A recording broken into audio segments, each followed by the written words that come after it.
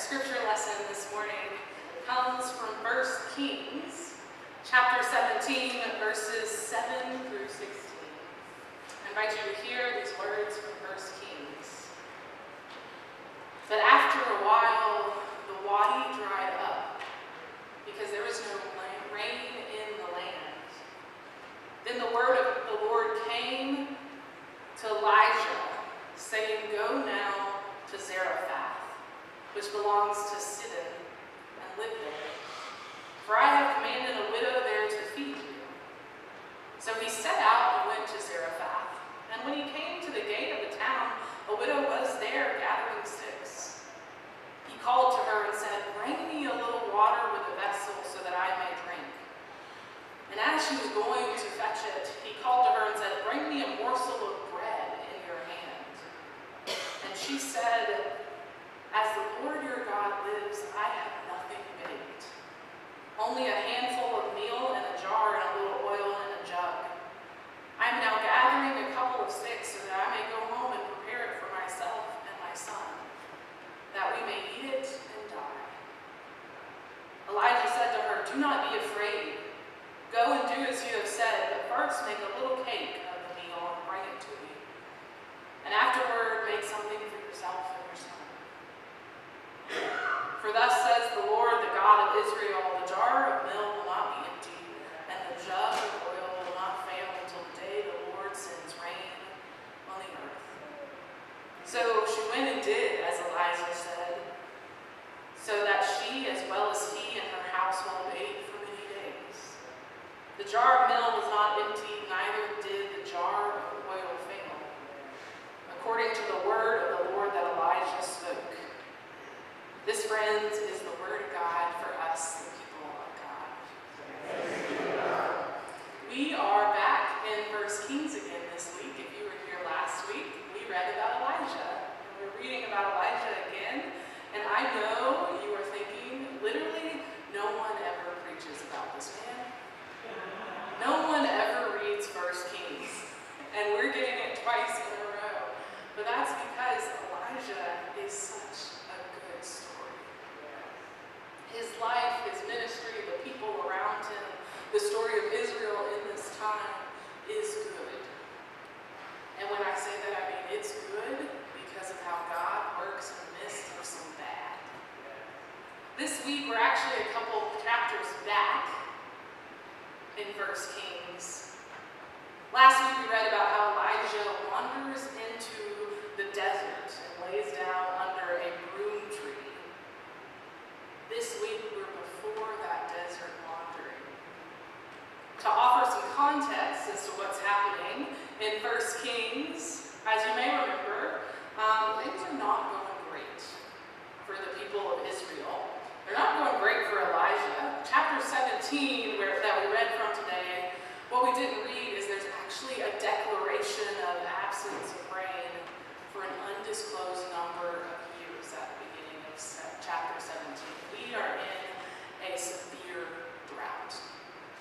It hasn't rained in the area for years, and the people of Israel have interpreted this as a punishment because their king is pretty bad.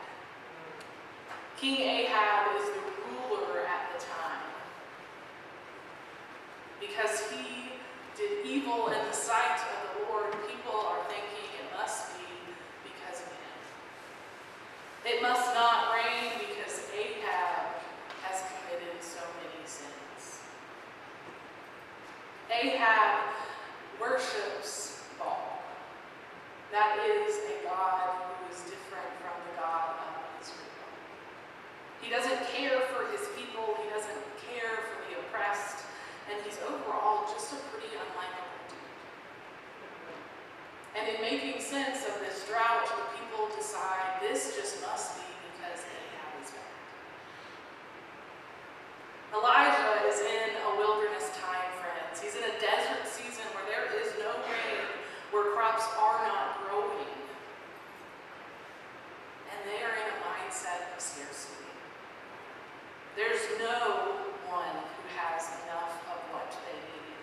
And for a second, I just want us to flash back to March of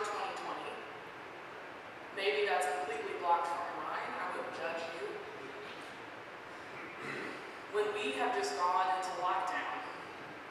And you maybe have ventured out to the grocery store, and it feels like you're in the middle of like the beginning of The Walking Dead. If you ever watched that show, it literally felt apocalyptic. Because stores are barren and people are desperate for goods, and overall there's just a mindset of scarcity. When you went out to the grocery store, people were so desperate to get what they could, they would argue with each other, they would wear all sorts of like ridiculous suits and masks and things to prevent from catching COVID. Folks became prone to hoarding. I know people who literally acquired hundreds of rolls of toilet paper. They started giving them to other people for Christmas in the years since because their garage is just full of toilet paper and paper towels.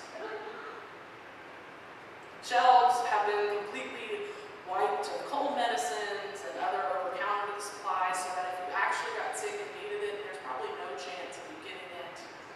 Folks are buying up hand sanitizer and cleaning supplies and selling it for double or triple or quadruple the price in order to make a profit.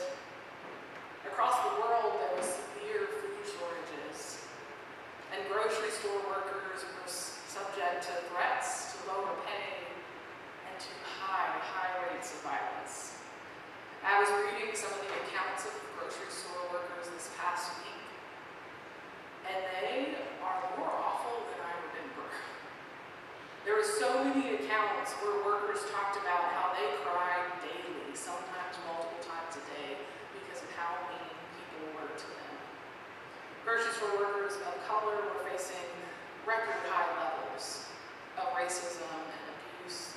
People had baskets and shopping carts thrown at them. They were subjected to verbal abuse. It was awful. And this, friends, is what I think is probably a modern glimpse into the mindset of what's happening in 1 Kings. Folks are starving. They're desperate. They're facing a years-long natural disaster that's going to continue for an unknown amount of time. And kindness and sharing and all of those things have disappeared. Everyone is in survival mode. And you have to get yours regardless of what's going to happen to other people. Because quite literally, if you don't, you will die. God instructs Elijah to go eastward and wait in what the scripture says is the Wadi Sherif. And that, friends, means to wait in the water valley. The Jordan Valley, to be specific. God invites Elijah in the midst of a drought and a shortage of resources to go on a hike through the desert. God invites Elijah into this risky move, telling him that the answer lies there. The lasting effects of drought and crop failures, the exposure of the bodily work that it would take for Elijah to walk, puts him at risk. And when he gets there, he finds that the river Jordan has dried up, that there's nothing in this valley. He's gone on this long journey, he's tired and he's weary, and all he's found is another dried up river. It's here where Elijah meets the woman we met today.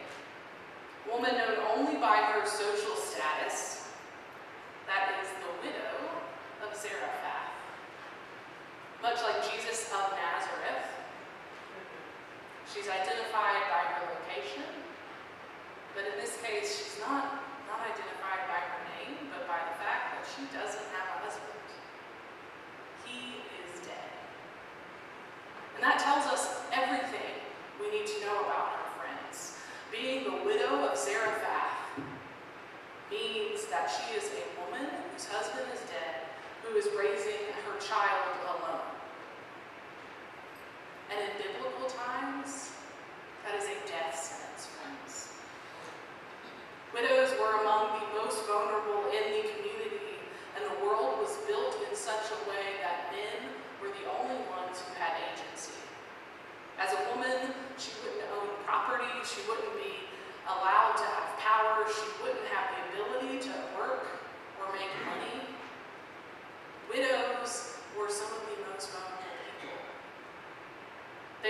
subject to abuse and frequently ignored by wealthy and powerful people. If we read through the Old Testament, as boring as all of the laws are, you will find that biblical law attempts to provide and protect for widows. Old Testament prophets tirelessly rally against the widespread oppression of widows around them. Deuteronomy prescribes laws that say the cloak of a widow should never be taken from her. It should never be taken from widows, orphans, or strangers. It says that widows are to receive a share of the tax and tithe collected every third year so that they may have something to live off. That they have a claim to the fruits and the grain that fall on the ground during harvest time so that they may have something to eat. In Israel, like other ancient Eastern society, it was the responsibility of the king to safeguard widows and vulnerable groups. And as you might remember, Ahab's not great. He also isn't Jewish. He doesn't serve the God of Israel, and so these laws instated by people of Israel don't apply to him. We are in a drought season with an unkind king who doesn't care to abide by Jewish law, who doesn't care about the most vulnerable, and that means the widow of Zarephath has no hope. She has no husband to provide for her and her child. She has no king to protect her family. There are no crops falling because there is no rain. There is no grain to share. There's no money from taxes. At best, she can hope that people will be kind to her. And as we might have experienced in lockdown, people in moments of scarcity are not inclined to share with people who need it.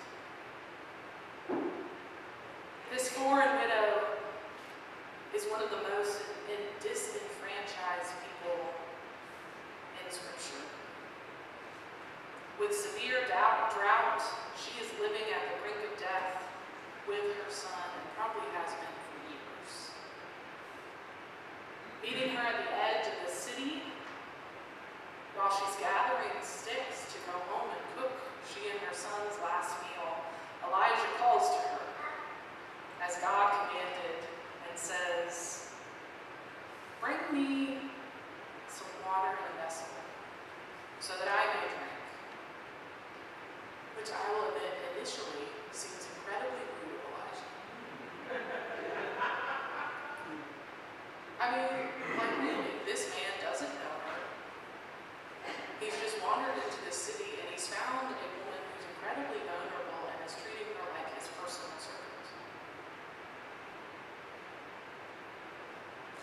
As she goes off to bring him the water that he has asked for, he asks her to bring her a morsel of bread too. And she says, "By God, I have nothing. Just as God lives, I have no bread. Only a handful of meal in a jar and a little bit of oil in a jug.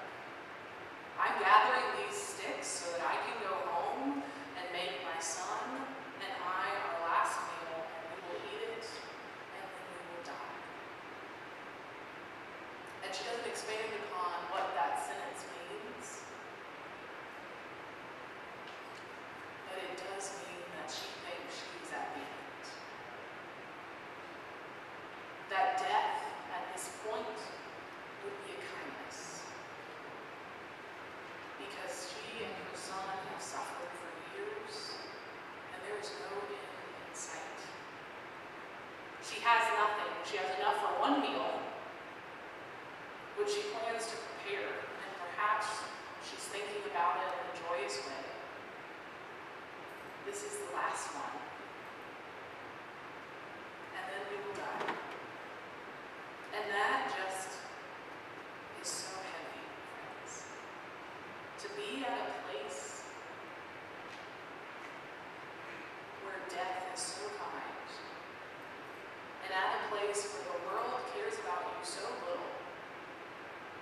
you've accepted this is just how it is, when it doesn't need to be?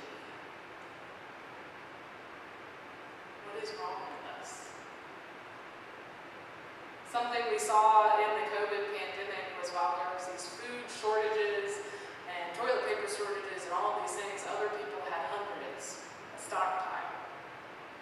It's not that there was a lack of resources or a lack of enough, it was that we just didn't know how to give it to other people. In response to this widow, Elijah says, "Do not be afraid. Go and do as you have said, but first make a little cake for me and bring it. And then afterwards, go make something for yourself and your son. The jar of meal will not be empty, and the jug of oil will not fail.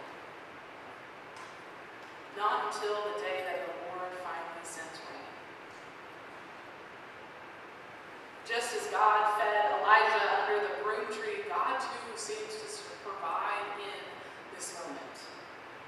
For this woman, for her son, and for Elijah, this incredibly unlikely group of friends. The woman goes and does as Elijah says. She makes him cake. She makes one for herself and her son, and then the next day there's just enough to do it again. And then the next day, and then the next day, and so her household ate for many days. The jar of meal never became empty, and neither did the jug of oil fail, according to the word of the Lord that Elijah spoke. Every day these people woke up, perhaps wondering if the jar would be empty and the jug of oil would be dry, as they exist on the edge of death. And every day, when they prayed to God for a blessing, God provided just enough for that day. In this story, there's never an abundance. The jar never overflows. The oil doesn't spring up and start running outside of her house. The river Jordan doesn't suddenly regain water for them to drink. Gold doesn't fall from the sky. They never win the lottery. But until the rain comes every single day, there's enough for them to live another day. And this, friends, is what I think of as an ordinary miracle. And by that I mean, for them, there is a miracle every day. That a jar that should be empty isn't empty. That oil that should be gone is not, and they are still alive. And in today's world, just having enough for today is a rare thing we appreciate. We want to have enough for next week, and next month, and next year. We want to have a plethora. We want to have all the things. We want to have 10 million rolls of toilet paper. When it's literally impossible to use that much toilet paper. What does it mean, friends, for us to rejoice in there just being enough? To be in a wilderness season and to realize that not everyone needs 10 million of everything, but if we're paying attention to it, there can be enough for everyone. What does it mean to believe in abundance? To lean into a theology of abundance and not a theology of scarcity? What does it mean to resist the impulse to hoard and to grab things up? Instead, just letting it be. What does it mean that instead of ensuring we live and we live well, that all people live? This mindset of scarcity, friends, is dangerous. Because when we start hoarding, and when we start panicking, and we start gathering things up, it means other people don't have what they need. I've talked about this before, but growing up, I grew up in an incredibly insecure household, where my mom was on disability, and that is not a living wage, and my dad was working, but it's difficult to keep a job, and those finances rarely actually made it into our household. And so my mom was making our household work on like $15,000 a year. And that meant that she picked which bills she was paying and she picked how things worked. And while she was a disabled person, she would often work anyway and get paid under the table. And then she would come home and she would cry in physical pain. And then she would do it again the next day. And so this idea of we're right on the brink hits home for me because I watched my mom navigate that for my entire childhood. And what amazed me about it is while there was panic, she never didn't have joy. She always believed that there'd be enough, that God would provide in some way, and in the weirdest way, it always worked. There was a month one time where we were behind on our water bill for like several months, and my mom was like, I can't pay this. It's not going to happen. And our next door neighbor actually did win the lottery twice in 1 week. She won, yeah, she won several $100,000 on scratch-off tickets in 1 week. And she went around the neighborhood literally handing out $100 bills. And that time of week, our water bill was paid. There was another instance in which my mom needed to have surgery. And that was something we couldn't afford because dental work is not covered by insurance usually. And somehow, the women's group in our church figured it out that my mom wasn't having the surgery she needed to have because it was going to cost about $1,500. And so this women's group under the table paid for my mom to have the surgery she needed to have. Friends, there is always scarcity in life. Different levels of it. We all always don't have enough of everything that we need. And if we look around, there is enough for everyone. As we continue to journey through this Lenten season, I want to invite us into that mindset. We should never expect abundance from God because, frankly, we don't deserve it. We should never expect that God will always make it okay. And as a people of God, we can trust that in every barren moment in the scarcity of life, in every moment we look around and go, I don't know how this is going to work, and I don't know how this is going to get paid, and I don't know how we're going to eat. God makes it so. In the life of the church, friends, sometimes we get a little panicky. Is there enough money? Is there enough oil for the ridiculous altar candles that take up so much oil? Is there enough of this? Is there enough of that? Is there enough people? Are there enough butts in seats? Is there enough anything? Is there enough coffee? That's often my problem. And friends, as a church, we have to lean into the hope and the assurance that whether or not we know how it's going to happen, so long as we're doing God's work, the jar's not going to run dry. And maybe the jar won't overflow. Maybe in our lives and in the church and in the world, there's just enough for today. And maybe that's a miracle in itself. This Lent, friends, I want to invite you to lean into that and to lean away from the desire to just hoard things up. Because maybe if you let go of some of that, someone else can have enough